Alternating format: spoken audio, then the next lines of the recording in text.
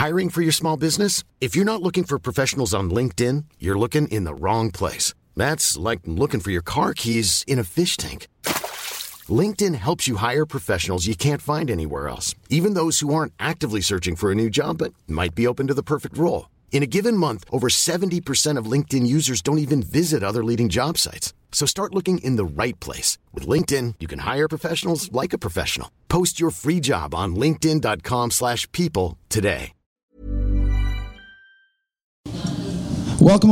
Good morning, good evening, good afternoon. I have no idea what time it is. This is a podcast, so you're listening to it whenever you may be listening to it. We have an excellent one today because we're sitting down with Jonathan Cetnarski, who is the CEO of the Natural Gourmet Institute here in Midtown Manhattan on a closed-off 21st Street that took us an hour and a half to get here. You missed it a few weeks ago. Oh, was the whole street blocked off? Yes, there was a steam pipe explosion. Oh my God, we're right around the corner from the massive explosion. We absolutely are. Oh my God, that's what all that is, right? Isn't it? Yes. Oh, I knew that was happening, so I've been going around it. Google the steam pipe explosion. It was spectacular, I guess. I don't know. I can't believe it. We're right next to it. Jonathan, thank you so much for being on the program. Today we're going to discuss, wellness and well-being through food, but also making it a culinary adventure, right? Yes. So we've got your slogan is kale, quinoa, and community, right? And the Natural Gourmet Institute is 41 years old? That is correct. Tell us a little bit about this institute. We were started by our founder. Her name was Anne-Marie Colbin, and she made an early connection of what was happening with the food system and what was happening with food and health. So and this is 1977. 1977. And in those days, you could do something fun like opening up a cooking school in the kitchen of your Upper West Side apartment. And that's exactly what she did. And she started first looking at old modalities like macrobiotics and Ayurveda, and she built a culinary program which was really focusing on whole and natural and unprocessed and organic, although that word came later on, right? But fresh and seasonal.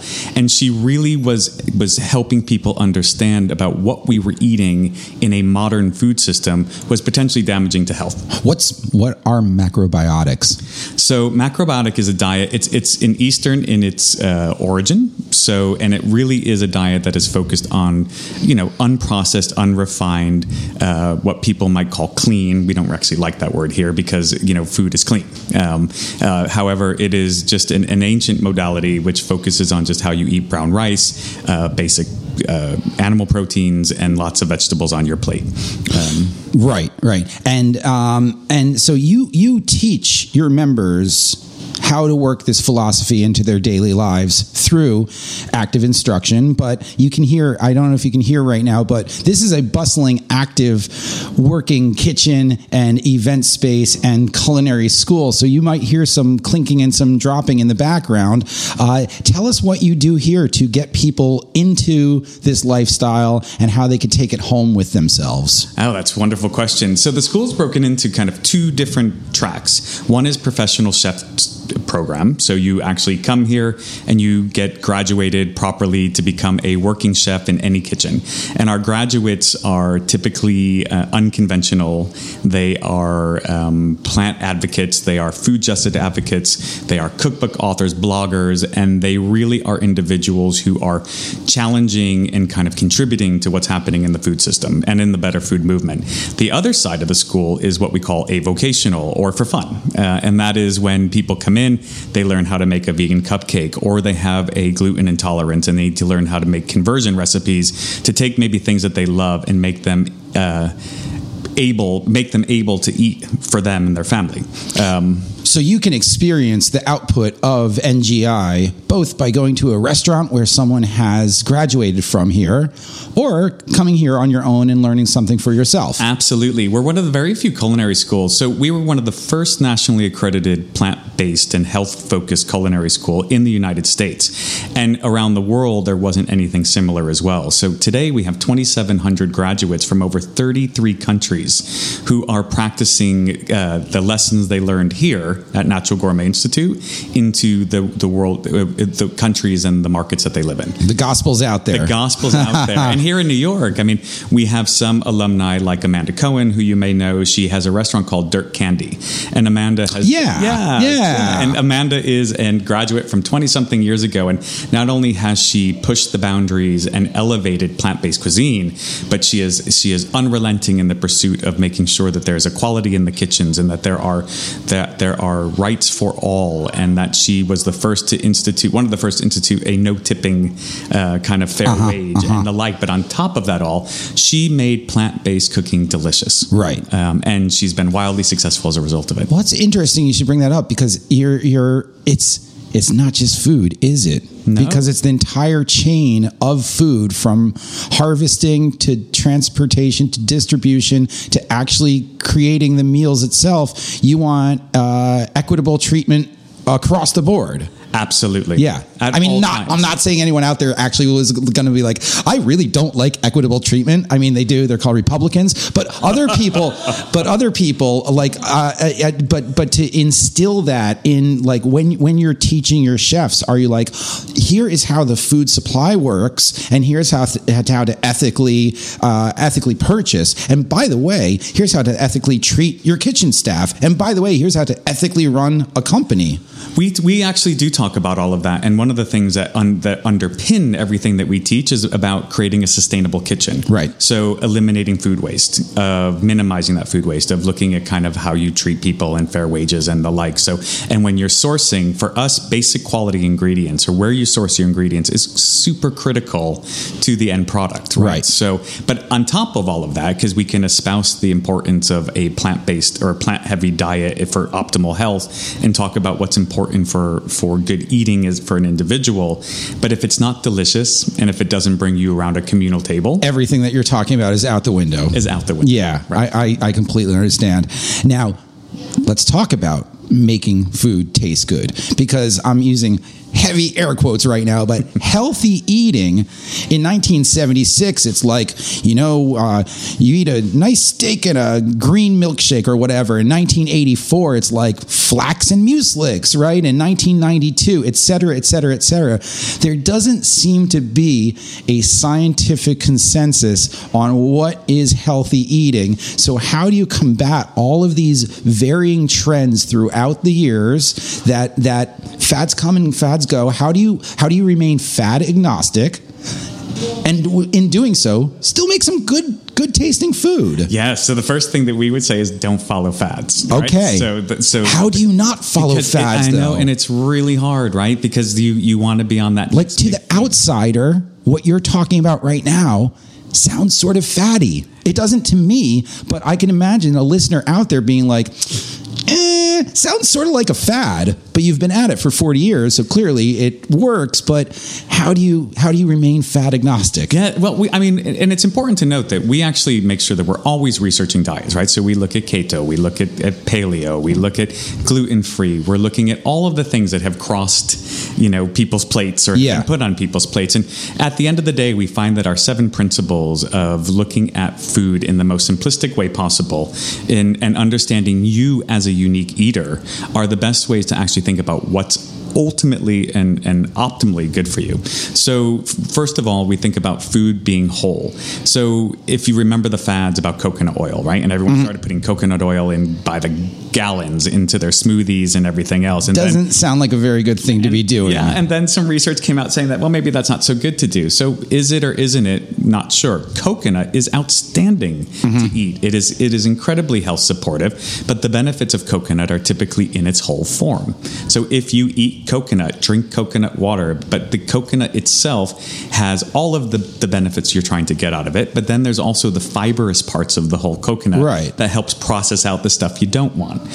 So if you remember to eat whole, right? So keep your food as whole as possible.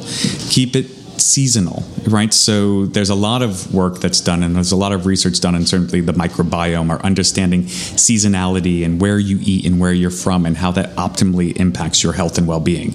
But the simple way to look at it is that seasonal food, which is hard to find in a global economy now, because you can get a strawberry anywhere at any time of the year. But if you can eat seasonally to where you live and where you're from, it is optimal for you. If you take local, right? The longer a food is on, the farther something comes to you, the less nutritious it becomes. By eating as local as possible, it is beneficial for you overall. In terms of, like, in some markets and some people, you don't have access to fresh vegetables, and so frozen is probably always preferable to cans. If you're in a supermarket and because you're not in a place where you can get fresh food, it's always important to remember to stay on the perimeter, right? So there's an old adage: if you can, you go around the outside of the grocery store, and you can get the healthier things, because outside the grocery store is fruits and vegetables, juices, milks and cheeses, frozen foods, and then refrigerated meats, right? Correct. Yeah.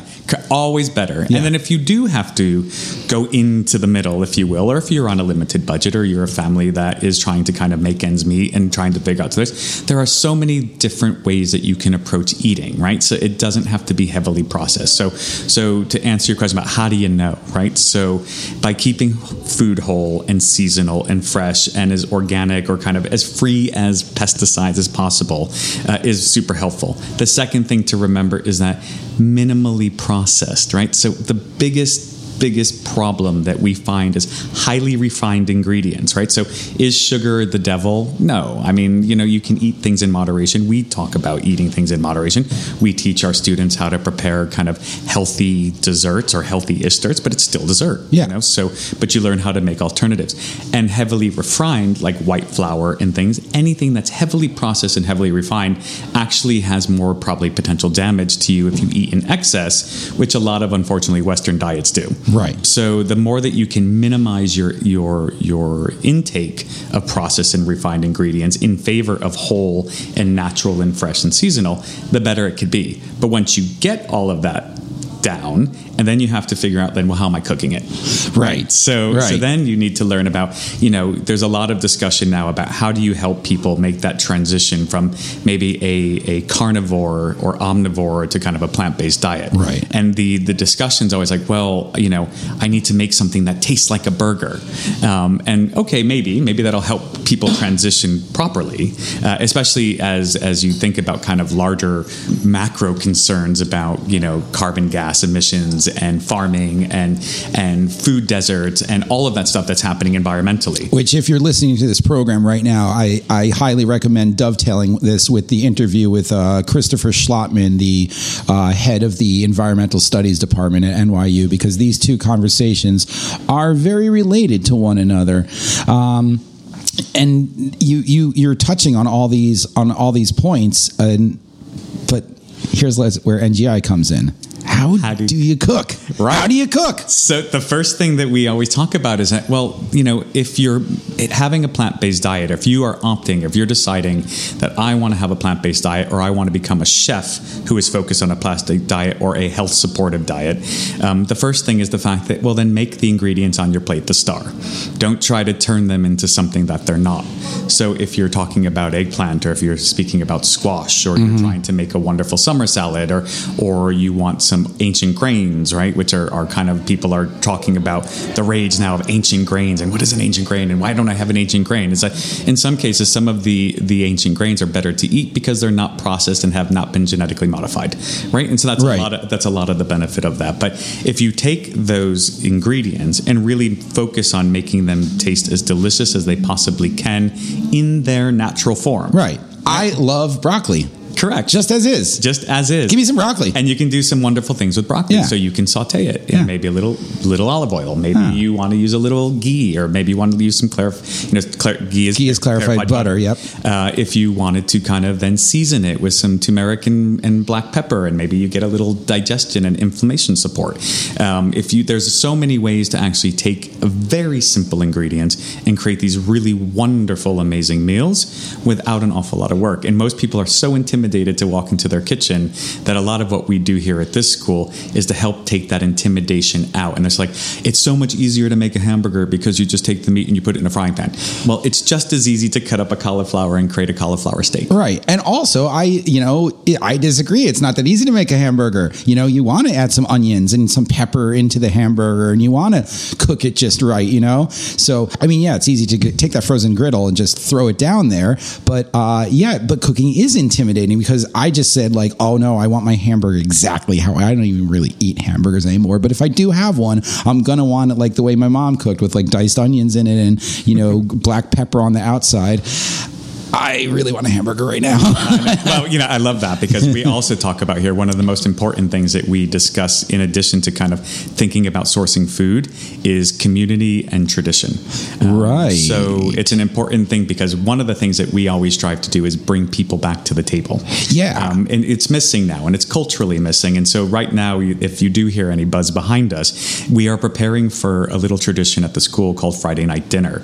Our professional chefs in training have to do their final, and it's a 3-course vegan meal, and it's a BYOB event, and it's here in New York City for those of you who are listening. But what it is an opportunity to turn training kitchens into a restaurant, and people come in and enjoy these 3-course meals that are prepared by chefs in training and served by chef in training, and they have this wonderful evening of learning and asking questions about the ingredients and how things were prepared and the like. But what we love about it is that we can promote and celebrate our students who are embarking on their journey, and we get to take a bunch of New Yorkers and sit them in communal tables and have this wonderful sense of community. I mean, it's like a salon, but you're bringing people to the table, is what you just said, and embracing tradition. But one thing I just thought, so many people's culinary traditions, Italian food or Irish food, if we're going like in what's in around in New York,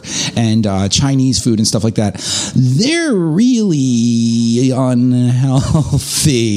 So how do you keep this traditional fare? How do you keep centuries old traditional fare alive without like a hard break? Because a lot of the cuisine that people mention as being like healthy and stuff sounds like a hard break from traditional cuisines. Is it? No, it doesn't have to be. Okay. And it all still comes back to, and I'll probably say this about 1,000 more times before we finish together, is that, if we stay away from overly processed and refined in favor of kind of natural, fresh ingredients. Right. And when you do that, you can prepare, like one of the things that I do in my own kitchen is that I like eggplant parmesan. Right? Oh, God, so good. Who doesn't? Oh, right? yeah. So, oh, yeah. But instead of taking all eggs and egg yolks and then batter and frying, yep. I use. Hey, I'm Ryan Reynolds. Recently, I asked Mint Mobile's legal team if big wireless companies are allowed to raise prices due to inflation. They said yes. And then when I asked if raising prices technically violates those onerous 2-year contracts, they said, "What the f*** are you talking about, you insane Hollywood ass?" So to recap, we're cutting the price of Mint Unlimited from $30 a month to just $15 a month. Give it a try at mintmobile.com/switch. $45 up front for 3 months plus taxes and fees. Promo rate for new customers for limited time. Unlimited more than 40 gigabytes per month. Slows full terms at mintmobile.com. Hey, it's Paige DeSorbo from Giggly Squad. High quality fashion without the price tag. Say hello to Quince. I'm snagging high-end essentials like cozy cashmere sweaters, sleek leather jackets, fine jewelry, and so much more. With Quince being 50 to 80% less than similar brands. And they partner with factories that prioritize safe, ethical, and responsible manufacturing. I love that. Luxury quality within reach. Go to quince.com/style to get free shipping and 365-day returns on your next order. Quince.com/style. An egg white wash, I use a nice organic panko crust. I bake the eggplants in the oven, and then I use fresh tomato sauce that I put in place, and maybe I find some really fresh, good mozzarella cheese that's part skim, and put it all together, and it's a balanced, delicious meal, and you've cut out a tremendous amount of saturated fat that is not heart healthy, and you're still having this wonderful sense of tradition and a beautiful meal. Perfect example, because I'm thinking of how I would cook eggplant parmesan, which is how my mom would cook it. Full egg, slather it, breadcrumb it, fry it in oil, and then bake it afterwards with the cheese on top and the marinara and the whole deal. And I'm like, yours sounds light and bubbly and effervescent, and my mom sounds rich and heavy. No offense, Mom. So I'm getting converted here. Next time you make it how Jonathan said, please. Just do it that way. Yeah. I mean, so to go back to your question, like, well, how do you cook it, right? So if you were doing something, or when we teach our professional students, but certainly the people who come to visit us recreationally, is that, when you go to the market, fill your basket with some wonderful things that are interesting to you, and if you are on a budget, you can still create an incredible 3-bean chili, and you can get some canned beans, but do yourself a favor and maybe rinse the beans, right? So if you just rinse the beans out of the can, and then you start with because fresh they're being water, stored in oil, because they're being stored in maybe some ingredients, or maybe there's a lot of sodium in there. So by rinsing the beans, all of a sudden you've healthened up, quote unquote, right? And now I'm using air quotes, quote unquote, in order to kind of create something, and then you now have a budget meal that's really super healthy. So, you get your ingredients, then you go home, and you can, come take a class with me, or anyone else for that matter. You can go online.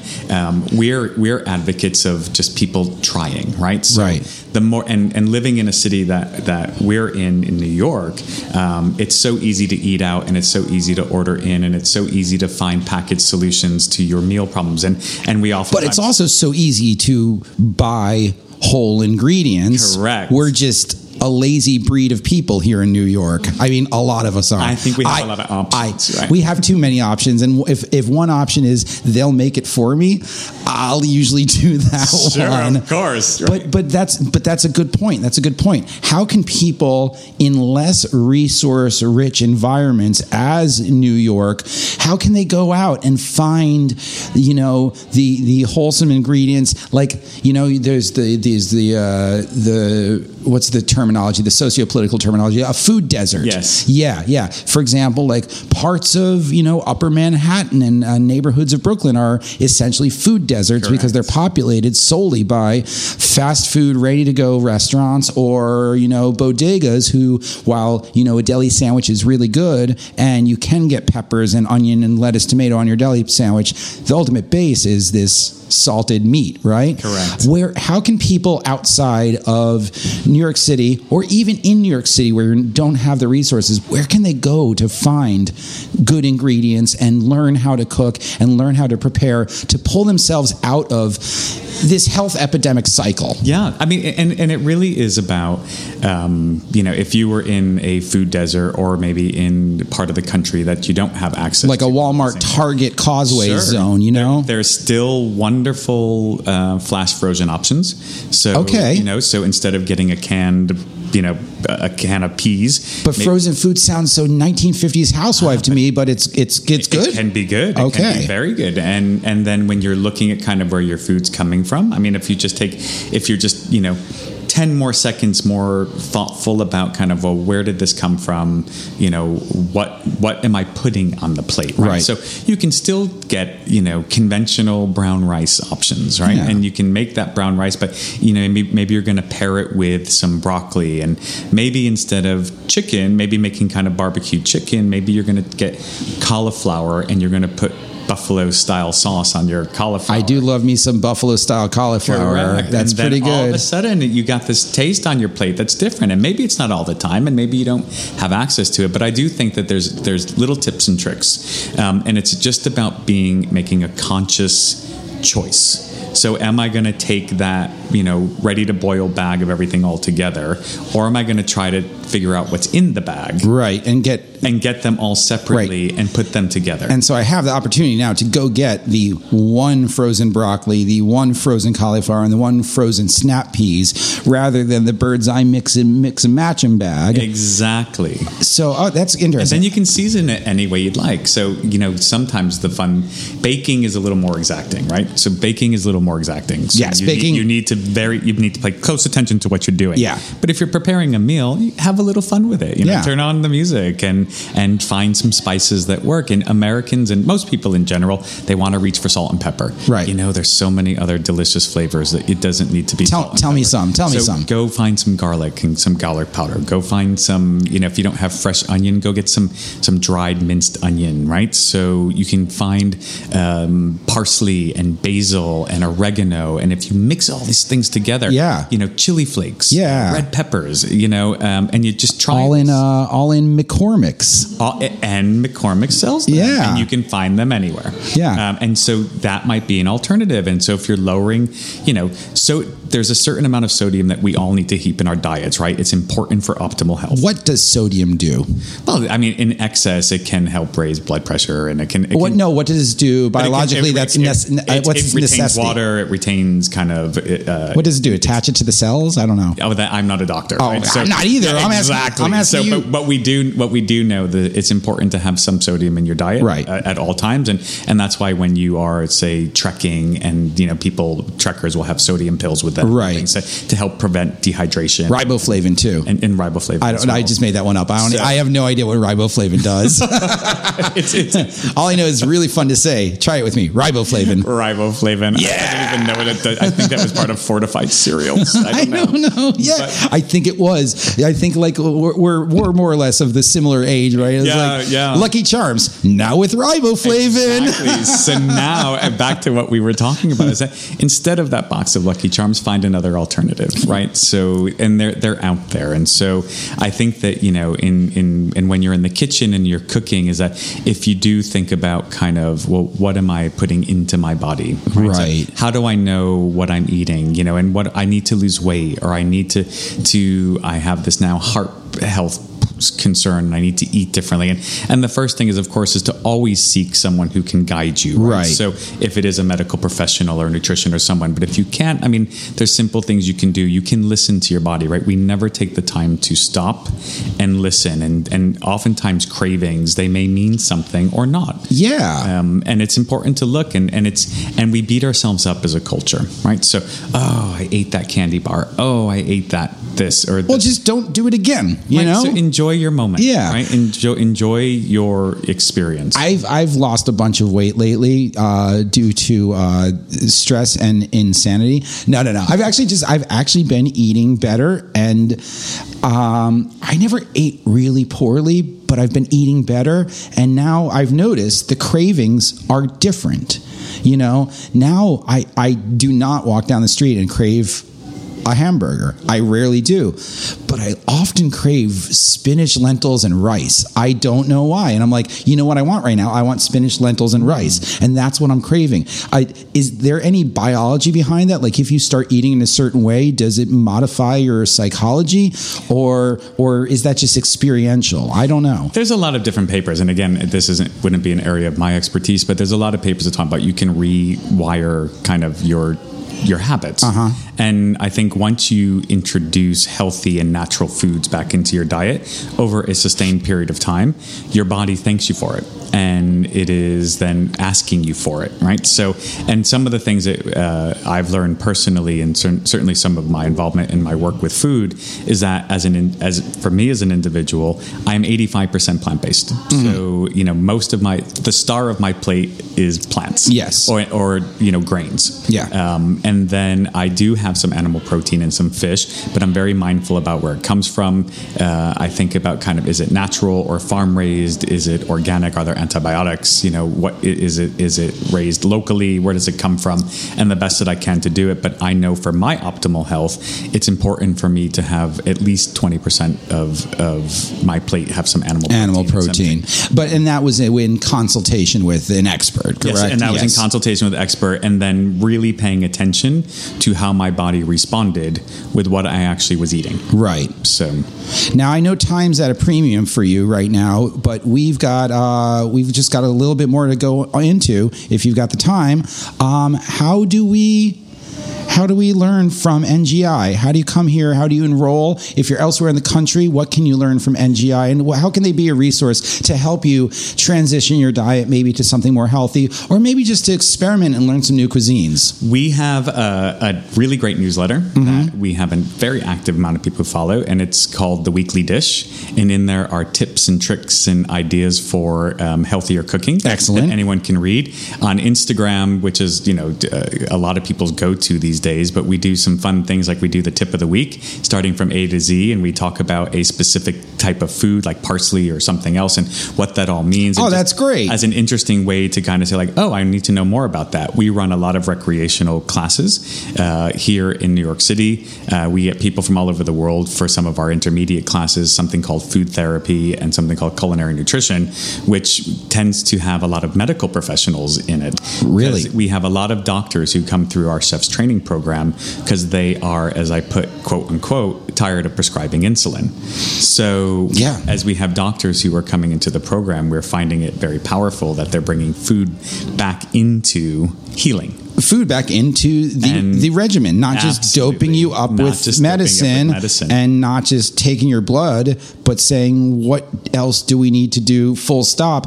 Because usually the doctor goes, you need to exercise more and you need to stop eating hamburgers. But the doctor never goes, you need to exercise more in this way. And also, you need to not stop eating hamburgers. You need to start eating in this direction. Correct. Right. And I think that it all ties back together, right? So for us here at NGI or Natural Gourmet Institute, or in the 70s, I think people used to call it Natty G. Natty G? The Natty G. Natty G? So I think I had a couple cases of Natty G in college. So here with Brett Kavanaugh. Wait, we did it. Wait, no, come bring it back. So Natty, and here we are. Yeah, Natty G in the 70s, yes. Right. So in the early 80s. So as we think about kind of helping people understand about kind of how to eat for optimal health and what that looks like, and the discussion about how do you know a fad or not a fad, is that, a lot of fads end up, all of them always end up yielding some new sense of fact-based, something scientific, something that can be proved or disproved. And when you go through all of that, you can accumulate all of that knowledge, and you try to bring it together in a way that makes sense. But for most of us in our daily lives, we just don't know. It's like, why did I do paleo, but then when I stopped it, I gained back 20 pounds? Why did I do this and why did I do that? And I think if we just first start with the premise of the fact that, natural good food can taste delicious. Yep. And it doesn't have to be manufactured, and it doesn't have to be heavily processed, and you don't have to unwrap it. And if you keep to these ideas, and if you are, I'm in a place that I can't go to a farmer's market, well, you know what can you get? Right. And pick that. So you've given everyone a lot of insight, a way to get out there and explore what's really exciting food stuff. And even if you are in a place where you think that you can't go out and eat healthy, you can if you just scratch below the surface a little bit further and do a little bit more digging.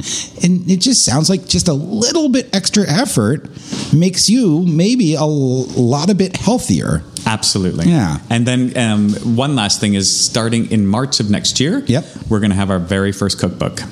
Well, called the Natural Gourmet Institute. How about this? Shall we coincide the release of this with that cookbook? We can. Yeah. Yeah, that could work just fine. Because this is taped in advance, so let's do it a couple weeks before the cookbook so we can hype it up. It's March of next year, then. March of next year. Perfect. We'll do it in like February or something along those lines. Sounds great.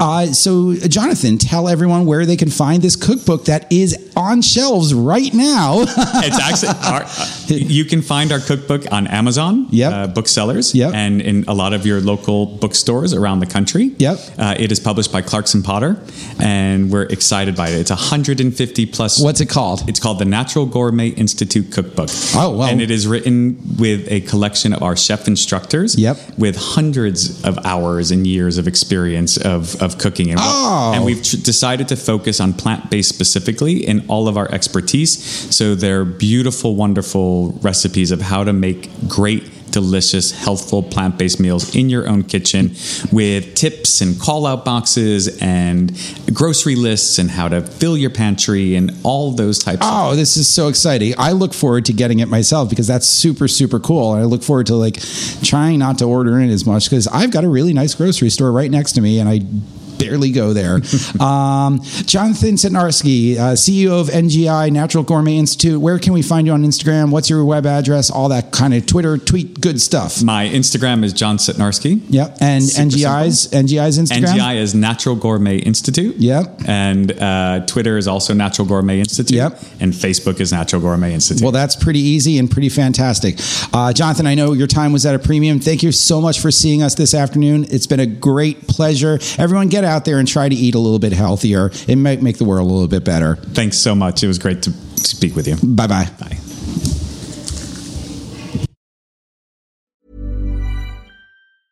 Planning for your next trip? Elevate your travel style with Quince. Quince has all the jet-setting essentials you'll want for your next getaway, like European linen, premium luggage options, buttery soft Italian leather bags, and so much more. And is all priced at 50 to 80% less than similar brands. Plus, Quince only works with factories that use safe and ethical manufacturing practices.